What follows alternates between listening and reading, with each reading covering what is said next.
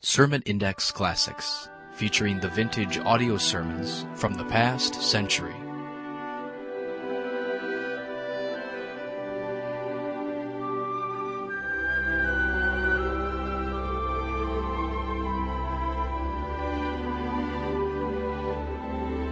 Welcome again to Sermon Index, and today's program featuring some of the best sermons preached in the last century. This program is provided by the Ministry of Sermon Index. For more messages, log on to our website, www.sermonindex.com. Now, here's today's program.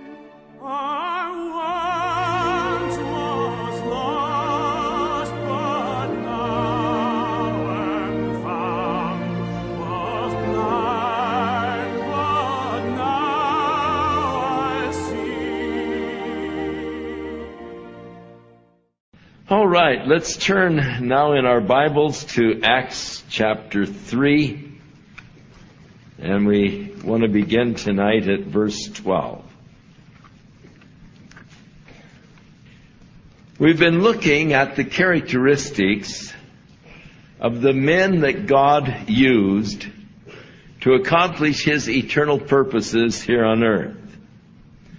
We found that they were men of prayer, and that they were men of faith. And now we come to a vital and extremely important characteristic as we get to verse 12. We discover that they are men who have come to the cross in their own lives. They've reckoned the old nature to be dead, crucified with Christ, and they are not thus looking for glory for themselves. Peter and John were going into the temple, the hour of prayer. The lame man sought alms from them. Peter said, "Look at us." He turned expecting to receive something. Peter said, "Silver and gold have I none, but what I have I'll give to you. In the name of Jesus Christ of Nazareth, rise to your feet and walk." And Peter, lifting the man to his feet, immediately the man received strength. He began to walk and leap and praise God, went into the temple with Peter and John, walking, leaping, praising God, and all of the people gathered together on Solomon's porch, greatly wondering. And when Peter saw them, he answered the people, "Ye men of Israel, why marvel ye at this? Or why do you look so earnestly on us as though by our own power or holiness we have made this man to walk?"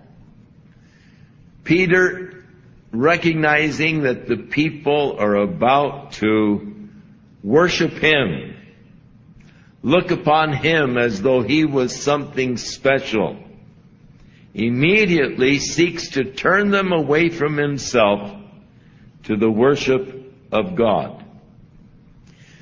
Many people cannot distinguish between God and the instrument that God uses to accomplish His purposes. Because I can see the individual and I can't see God, I am often prone to exalt the individual that God used, rather than exalting God, who used that individual. And this is just the way people are. You can't stop people from being this way. But you can, as Peter, be careful not to try to stand on that pedestal that they're trying to put you on. You can be careful to turn the people away from you and turn them unto the Lord and let them get focused upon the Lord who was using you. I think that one of the greatest dangers in the ministry is when God truly begins to use you in a supernatural, marvelous way, because the people then want to exalt the instrument, and that's not good. The crowd began to look at Peter and John as it was the result of their great holiness, or that they had some kind of special powers, that they were able to make this lame man to walk. And they were ready to worship them for the miracle that was done for the lame man.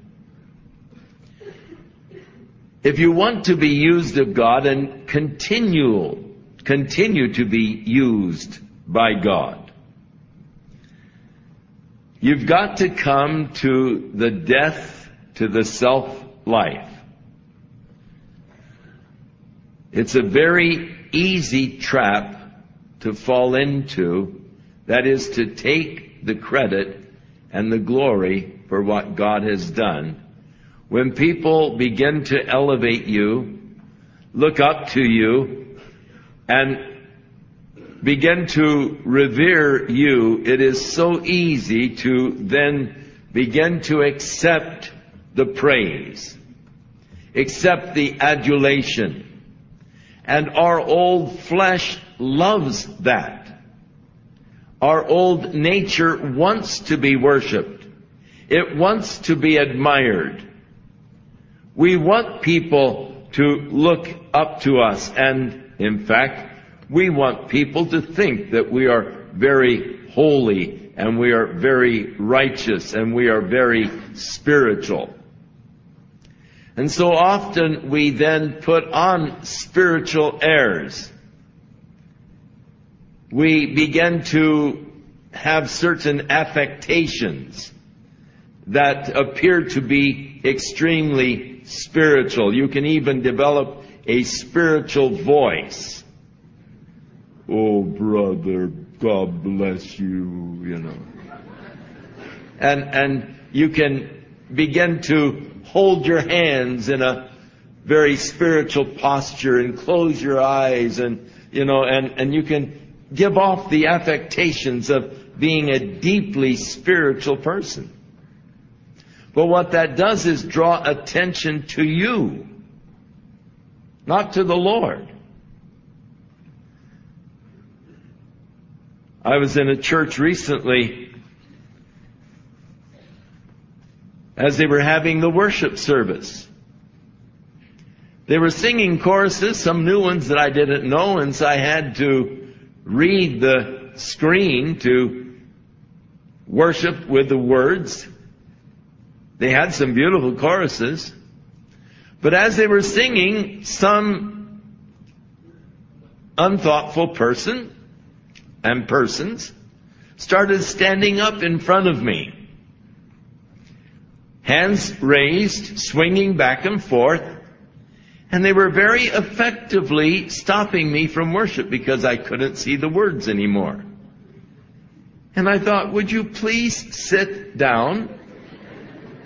If you want to stand and wave, then sit in the back row where nobody notices you.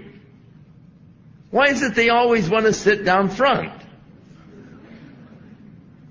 And so it draws attention to the individual. Now you might be completely sincere, and you might feel that you can worship better standing with your hands raised and swinging back and forth. Fine, if that's so, then go outside where you're not bothering anybody. Or at least sit in the back row where you're not drawing attention to yourself. But you see, it is so subtle and so easy to do things that draw attention to ourselves. And to give off the aura of being spiritual or more spiritual than the rest.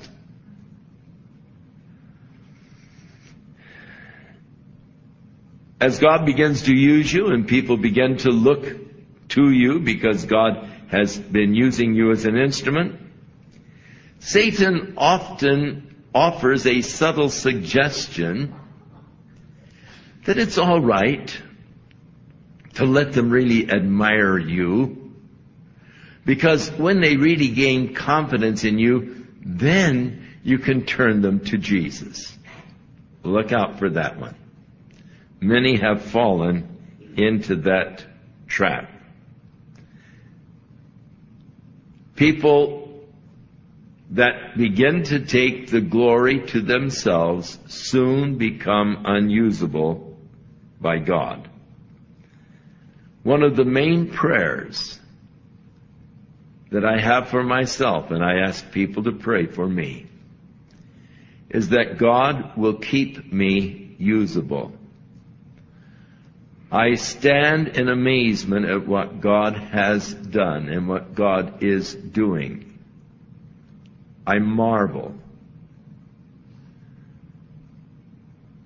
And I am so grateful for what God has done. But I realize that it is God who has done it. And I realize that if I begin to take credit or glory for it, God can set me aside in a hurry. And so my prayer is, God, keep me usable. Keep me in that place where you can continue to do through my life, Lord, what you desire to do. Keep me from ever trying to touch the glory or take credit for what you have done. Paul the Apostle was concerned about this very thing. Writing to the Corinthians, he spoke about how he beat himself to keep his body under, lest having preached to others, he would be set aside, he would be put on the shelf. He realized that that's a prevalent danger. If you don't keep the body under, and that's not an easy thing, to keep the body under, to keep the spirit uppermost. Because the body wants to rule over your life even as the spirit desires to rule over your life, and you will be ruled by one or the other. You'll be governed by your flesh or you'll be governed by your spirit. And unfortunately, sometimes we are governed by the Spirit, we yield to the Spirit, and then unfortunately, sometimes we yield to the flesh and we respond and react after the flesh. And so there is this battle for supremacy. What is going to rule over you? Whether you'll be ruled by the Spirit or you'll be ruled by the flesh. We are told if we sow to the flesh, then of the flesh we're going to reap. If we sow to the Spirit, then of the Spirit we will reap. And it is a mistake to think that you can sow to the flesh and then reap of the Spirit. It's important, if I am to be used by God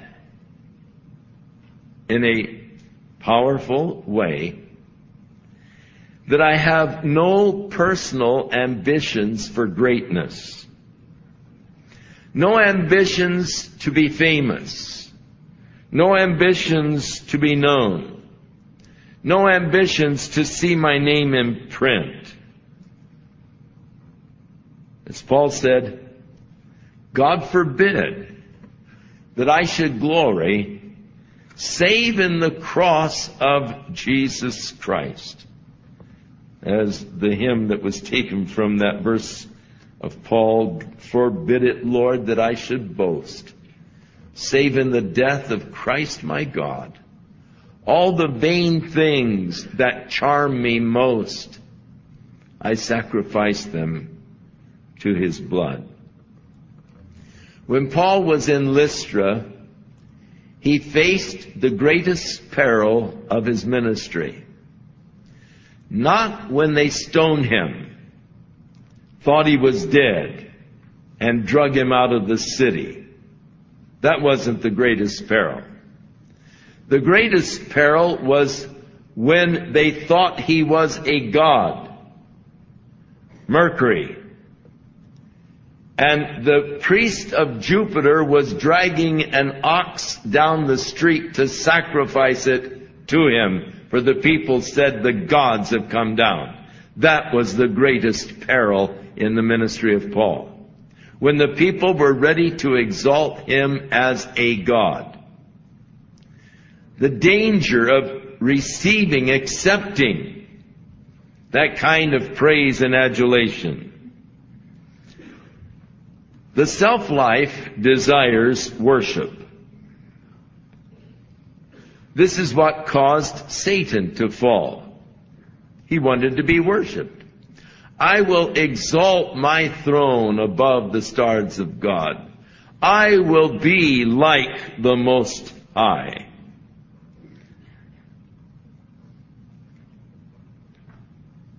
The flesh life manifests itself quite early. And as long as we are living in this body of flesh, we're going to be having problems with the old nature and the flesh life. In fact, the flesh life is so universally manifested that we just call it natural. Well, God doesn't want you to live a natural life. He wants you to live a supernatural life. But you cannot live a supernatural life without the power of the Holy Spirit. Very early in life, a child begins to manifest the desire for worship, the desire for praise and adulation. As your child is standing on the wall saying, "Watch, Daddy, watch." And you look at him as he leaps from the wall and you pray that he doesn't break a bone.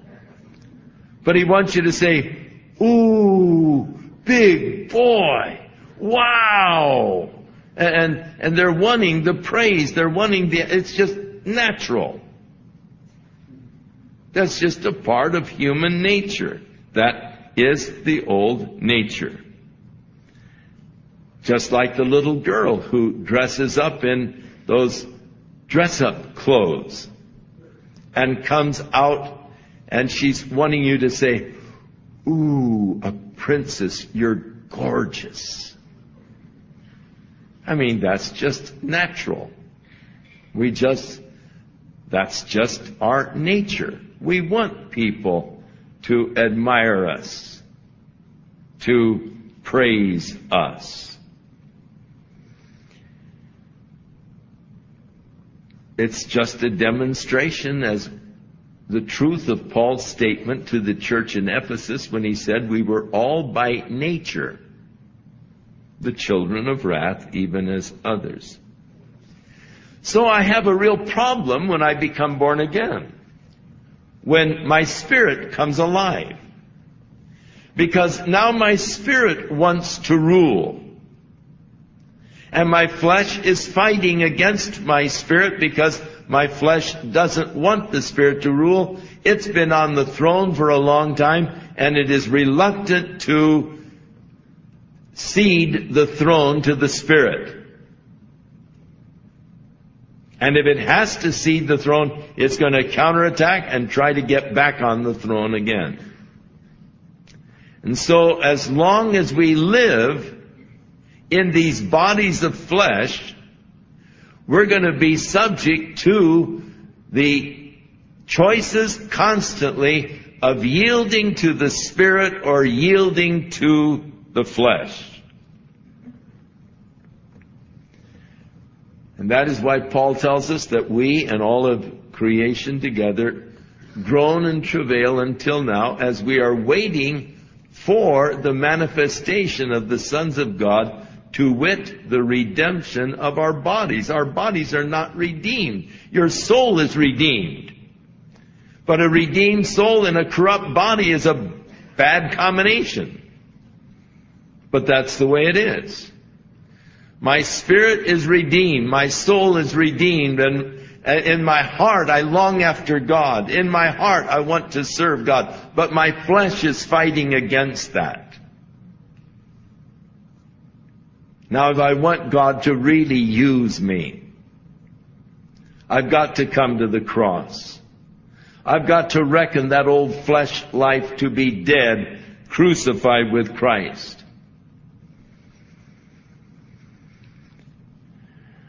In a few chapters, we'll see how severely God dealt with this problem in the early church.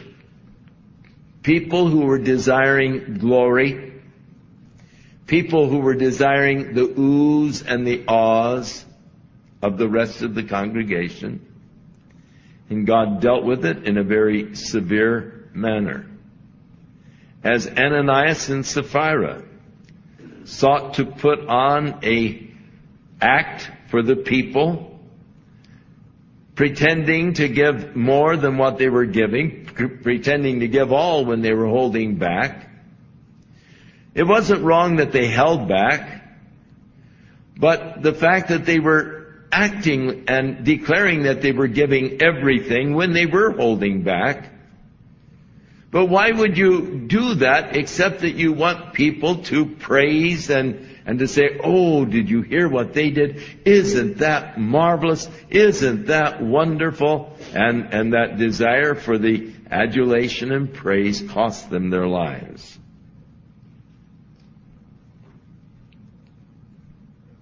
We look in the Old Testament,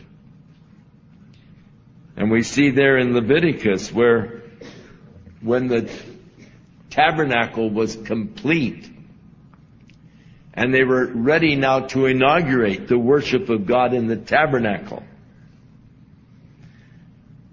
they had killed the animals for the burnt offering sacrifice.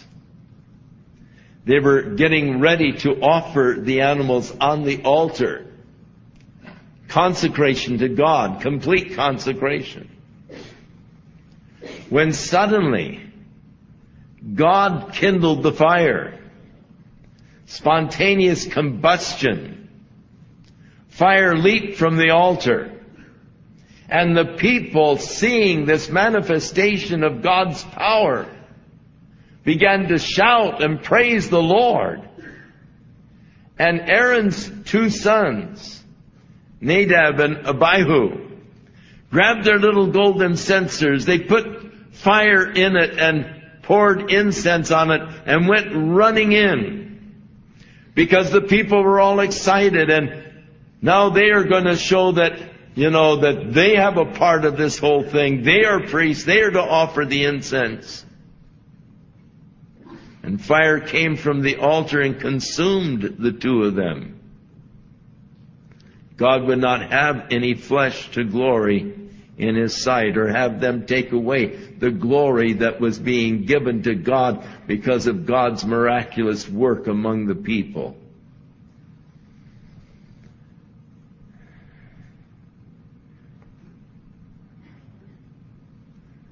God had to dwindle Gideon's army down to just 300 to give them the victory over the Midianites, because God said, there are too many for me to give the Midianites into their hands, lest Israel vaunt themselves over me, saying, my own hand hath saved me. God had to bring the odds down until they were absolutely ludicrous, because God knew that if He gave the victory to the 32,000, they would be boasting of their prowess and their toughness and so forth. And so God brought it down to where it was absolutely ridiculous. 300 going out against over 135,000. But by giving the victory to the 300, there's no way that they could boast, but could only glorify God, who delivered the enemy into their hands. When we talk about the old man, the old nature, what do we mean? We're talking about the natural man as you were born of the flesh. Jesus said that which is born of the flesh is flesh. So you're talking about the unregenerate man, or the man who has not been born of the Spirit, born again. From the moment that you were born, you began to let the desires of your flesh known. And if you were not catered to, then you let everyone within your ear's reach know of your displeasure. And it's fortunate that you weren't stronger at that point, or you would have torn the crib to pieces. That same trait remains in a person until they are born again. Now, with some people, it does become a little more refined. But with others, they haven't really advanced much from the crib. They're noisy, they're demanding, and they've got to have their way, or they're going to tear things apart. The old nature is the nature that is constantly insisting that things go my way, or I'm not going to cooperate. It's manifested in the child who says, if I can't be the cops, then I'm going to go home, and I'm not going to play with you anymore. I want my way. I want you to yield to my desires. It is sort of like Johnny's mother as she's watching the whole regiment of Marines marching by in the parade, and she said, look at that. The whole regiment is out of step but my Johnny.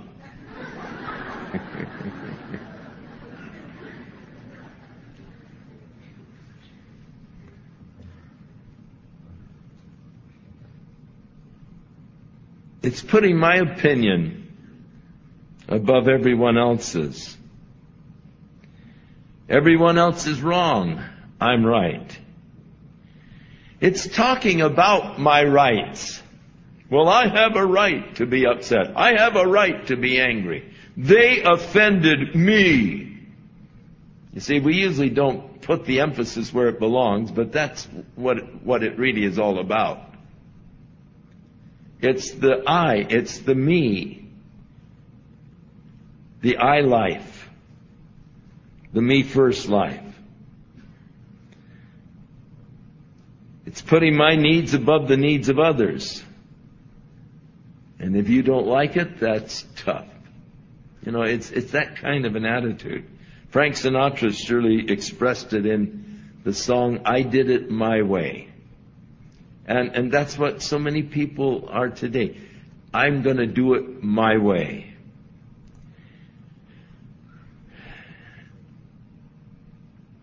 Now, it's interesting that God has only one remedy for your flesh life.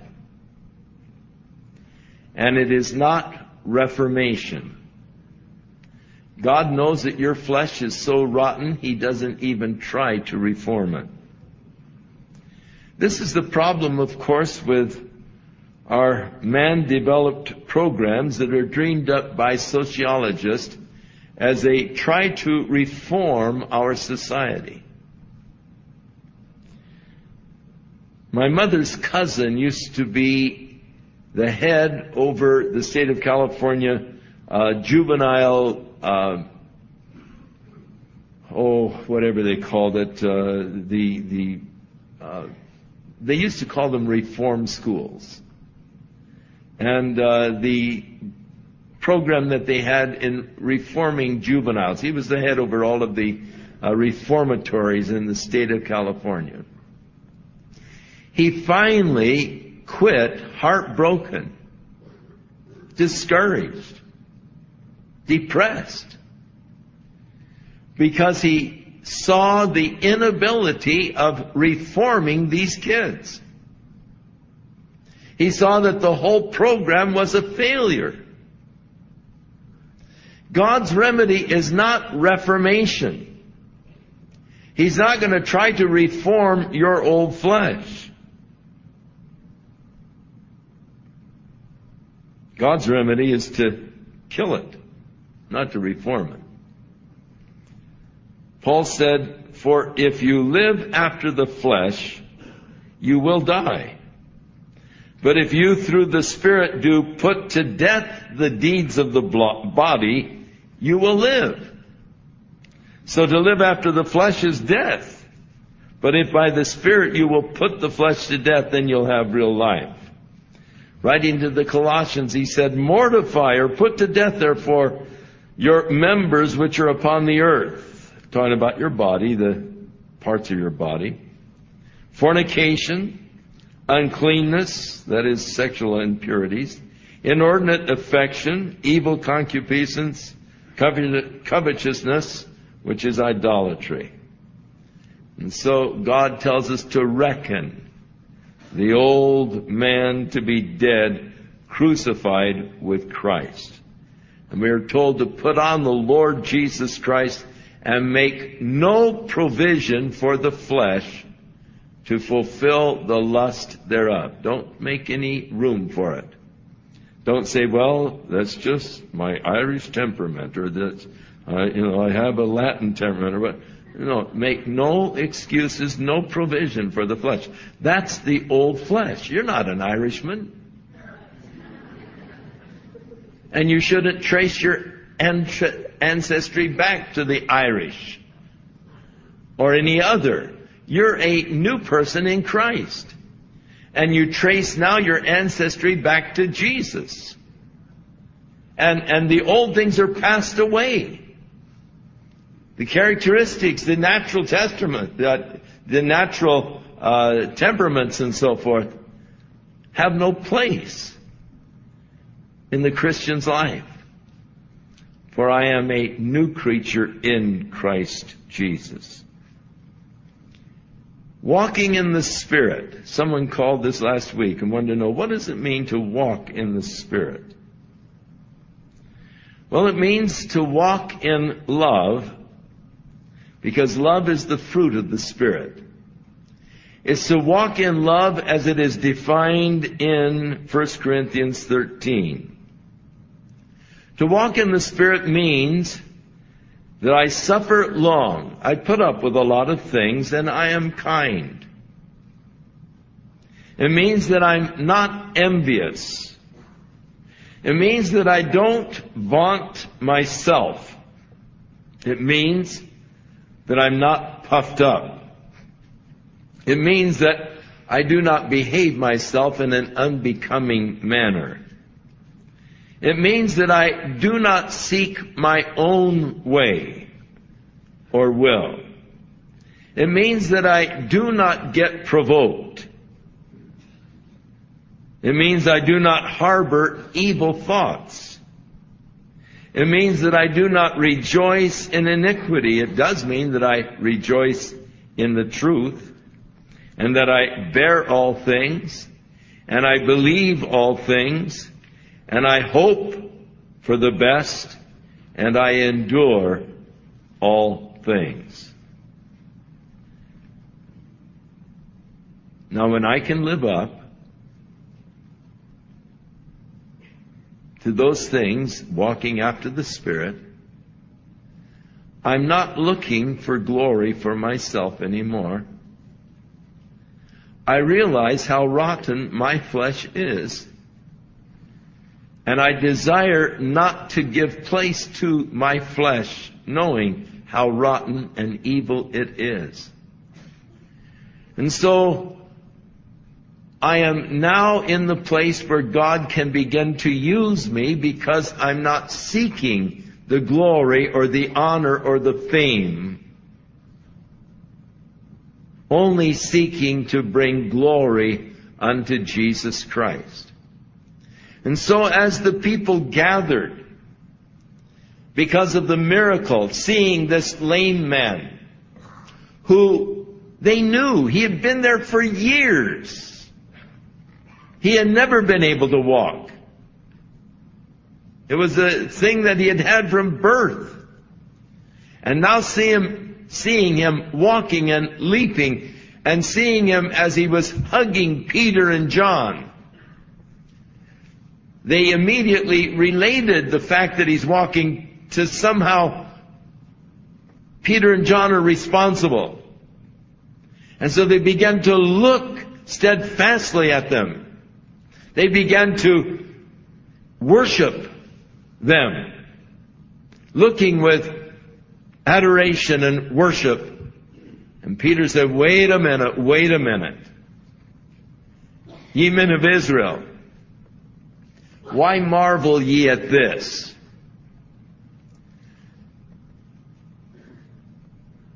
That's a good question. How big is your God? You are the men of Israel. Your God is the one that created the universe. Why should you marvel because a lame man is walking? Don't you know how big your God is? Good question. Why marvel ye at this? But then the second question, why do you look upon us? As though it was because of our power or our holiness that this man is able to walk. And notice how immediately he turns them away from their worship of him to God and to the worship of God. The God of Abraham, Isaac, and Jacob, the God of our fathers, has glorified his Son, Jesus, whom you delivered up and denied in the presence of Pilate when he was determined to let him go. So he points them away from himself, and he points them to Jesus Christ. And as long as you will be doing that, God can continue to do through you what he desires and longs to do. But the moment you begin to take the glory or the praise that the people are wanting to heap upon you, and you begin to accept it for yourself, then before long, you're going to be sitting on the shelf wondering what happened to you, why God isn't using you any longer. The person that God uses is a person who has come to the cross in his own life, has reckoned the old nature, the old life to be dead. Now, the word reckon is a word of faith. If it were dead, I wouldn't have to reckon it to be dead. But it's something that I have to reckon. I have to say, that is a part of the old life. I'm not going to be subject to that. I'm not going to live under the tyranny of my flesh any longer. I recognize that as a part of the flesh life. That was put to death on the cross. I'm crucified with Christ, and that is not going to rule over me any longer. And you've got to take that stand. And whenever the flesh life manifests itself, you've got to take that stand. That's a part of the old nature. That's a part of the old life. I'm not going to be ruled by that. I'm going to be ruled by the Spirit of God. And it's a fresh commitment of yourself to be ruled by God's Spirit. And in that position, God can use you and continue to use you. Father, we do desire that our lives count for eternal things. We desire, Lord, that you would use us in the accomplishing of your eternal purposes. And Lord, whatever might stand in the way, we ask, Lord, that you would reveal it to us and that you would help us, Lord, to deal with it, to be freed from it, in order, Lord, that we might bring praise and glory and honor unto you. And so, Lord, we just come tonight asking for the help of your Holy Spirit as we seek to reckon the old nature to be dead,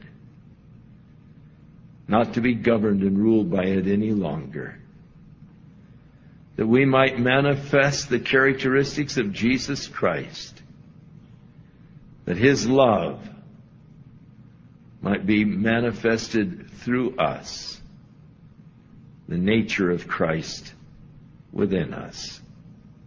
In Jesus' name we pray. Amen. Shall we stand? pastors are down here at the front to minister to you. It may be that there's an area of that old nature that has sort of kept you under, brought you into defeat, and tonight you'd like to have God's victory and the help of God in really being freed from the power of the flesh. It is a tremendous power. You can't free yourself. It isn't reformation, it's transformation. And that can only happen through the Spirit. They're down here in the front to pray for you tonight, that you might experience God's power in your life, setting you free. It may be that you're desiring to be used of God. You want the power and the anointing of the Spirit on your life. They're here to pray for you. There will be no afterglow tonight in the fellowship hall, but right here in the front, these men are here to pray for you this evening. And so we encourage you to come forward, you that desire to receive prayer. May the Lord be with you. May the Lord watch over and keep you. And may, by the grace of God, we keep the body under. Not let it rule, not let it reign, but we'll be ruled by the Spirit of God, that we might live and serve our Lord Jesus Christ. Rule over my soul, rule over my soul, sweet Spirit, rule over my soul. My rest is complete as I sit at your feet. Sweet Spirit, rule over my soul. Amen. Our prayer is that you have been blessed and encouraged by this sermon. To download full sermons, go to our website, www.sermonindex.com. You can contact us through the website, and please share a testimony of how this sermon has ministered to you.